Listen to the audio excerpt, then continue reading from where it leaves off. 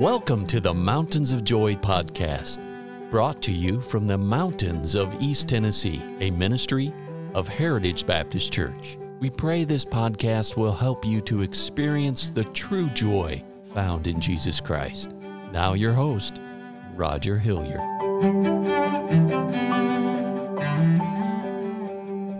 I want to thank you so much for tuning in today. This week we're studying about this blind man. I hope you'll take your Bible and read all 41 verses in John chapter 9. It's a beautiful story. But we find this blind man, and just in review, the blind man we noticed was blind from birth. So he had been blind from birth. We see that Jesus came by and passed by him to touch him. We've already studied how the disciples asked the question, who sinned? And Jesus said, listen, it's not because of his sin that he's blind. It's because he's already blind because I want to make a difference in his life. And he says God wants to work and manifest himself in him. And God wants to do a work in his heart and his life. We find that Jesus came to him, spit on the ground, made some clay, and put it on his eyes and said, now you have to go wash in the pool of Siloam. And this blind man made the decision to go wash in the pool of Siloam.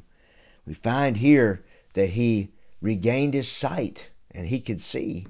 And today we want to talk about the power of his testimony, the power of a changed life. And we find here that when this blind man obeyed the Lord Jesus, he regained his sight.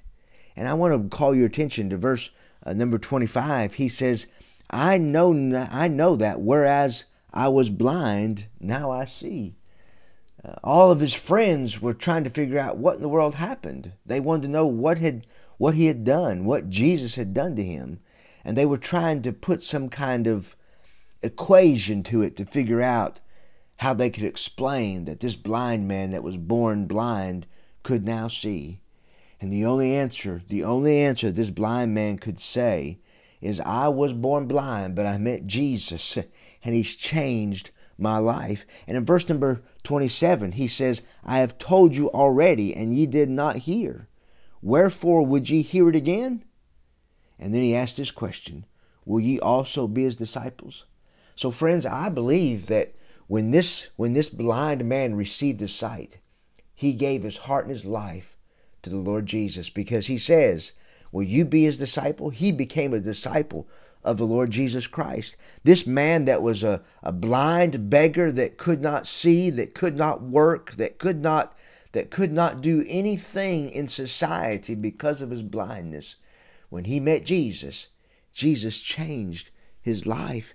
And not only did he change his life, he made his life better.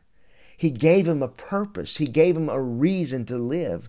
And friends, that's exactly what Jesus does to a person that comes to him for salvation, whether it's a child, whether it's a middle-aged person, whether it's a boy, whether it's a girl, whether it's a man, whether it's a lady. When Jesus comes into your life, he changes your life. He gives you a new direction. The Bible says, behold, all things have become new when he comes into your life. And you might be saying, well, preacher, how in the world do you know that that's true? Well, I'm so glad that you asked me that question. Because I want to tell you, on July the 27th, 1992, I met Jesus. And when Jesus came into my life, oh, yes, I had a career. Oh, yes, I had a great job. Oh, yes, I had some material things. But in my heart, I was empty. In my heart, I had no purpose to live. In my heart, I was just literally living from day to day, trying just to make it through. But friends, when Jesus came into my life, he changed it.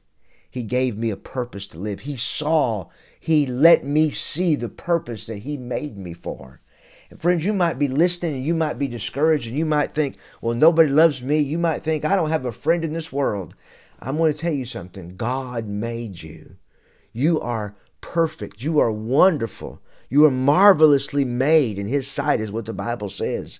And he has a purpose for your life. And until you come to know him as your Savior, until you accept him as your personal Lord and Savior, you're still blind. And right now, Jesus is passing by your heart. And he wants you to open your heart. He says, behold, I stand at the door and knock. If any man will open the door, I will come in and sup with him, and he with me. And friends, I want to leave you with this last verse. The Bible says in verse 37 of John 9, it says, Jesus said unto him, how hast thou both seen me, and it is he that talketh with thee? And the blind man said, Lord, I believe. And the Bible says, and he worshiped him. And I'm going to tell you something. When you come to know Christ as your Savior, and you understand after you put your faith and trust in the Lord Jesus Christ, that your sins are forgiven, that you are adopted into the family of God, that you have your eternal home in heaven, that God has a purpose for your life, friends, you will worship the Lord. Now, someone might say, well, I can worship the Lord at home. And yes, you can. And by the way, we should worship Him and praise Him on a daily basis. But friends, every person that knows Christ their Savior ought to come and be a part of a local New Testament Bible-believing, Bible-preaching church. And I want to encourage you, if you know Christ as your Savior and you're not attending church faithfully, I mean going every week, I want to encourage you to come out and visit with us at the Heritage Baptist Church. Oh, we come and we sing the great hymns of the faith.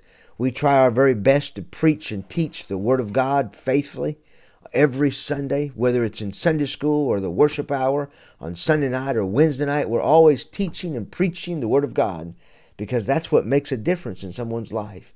And so if you don't have a home church, I want to encourage you to come this Sunday and to join us and just think about the power of a changed life. I think about this blind man. His life was never the same when Jesus passed by. Friends, I hope you know Christ as your Savior. If we can do anything for you, please give us a call. Contact us at the church, whether it's through Facebook.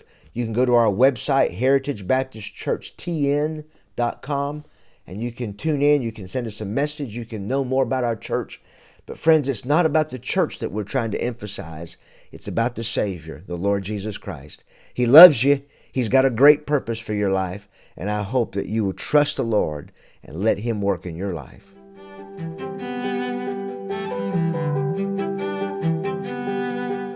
Thank you for listening today. And our hope and prayer for you is that you know Jesus Christ as your Savior. For more biblical help or additional information, call us at 423-562-8118. Please join us at the Heritage Baptist Church, located at 144 East Memorial Lane in Jacksboro, Tennessee. Or visit us online at heritagebaptistchurchtn.com.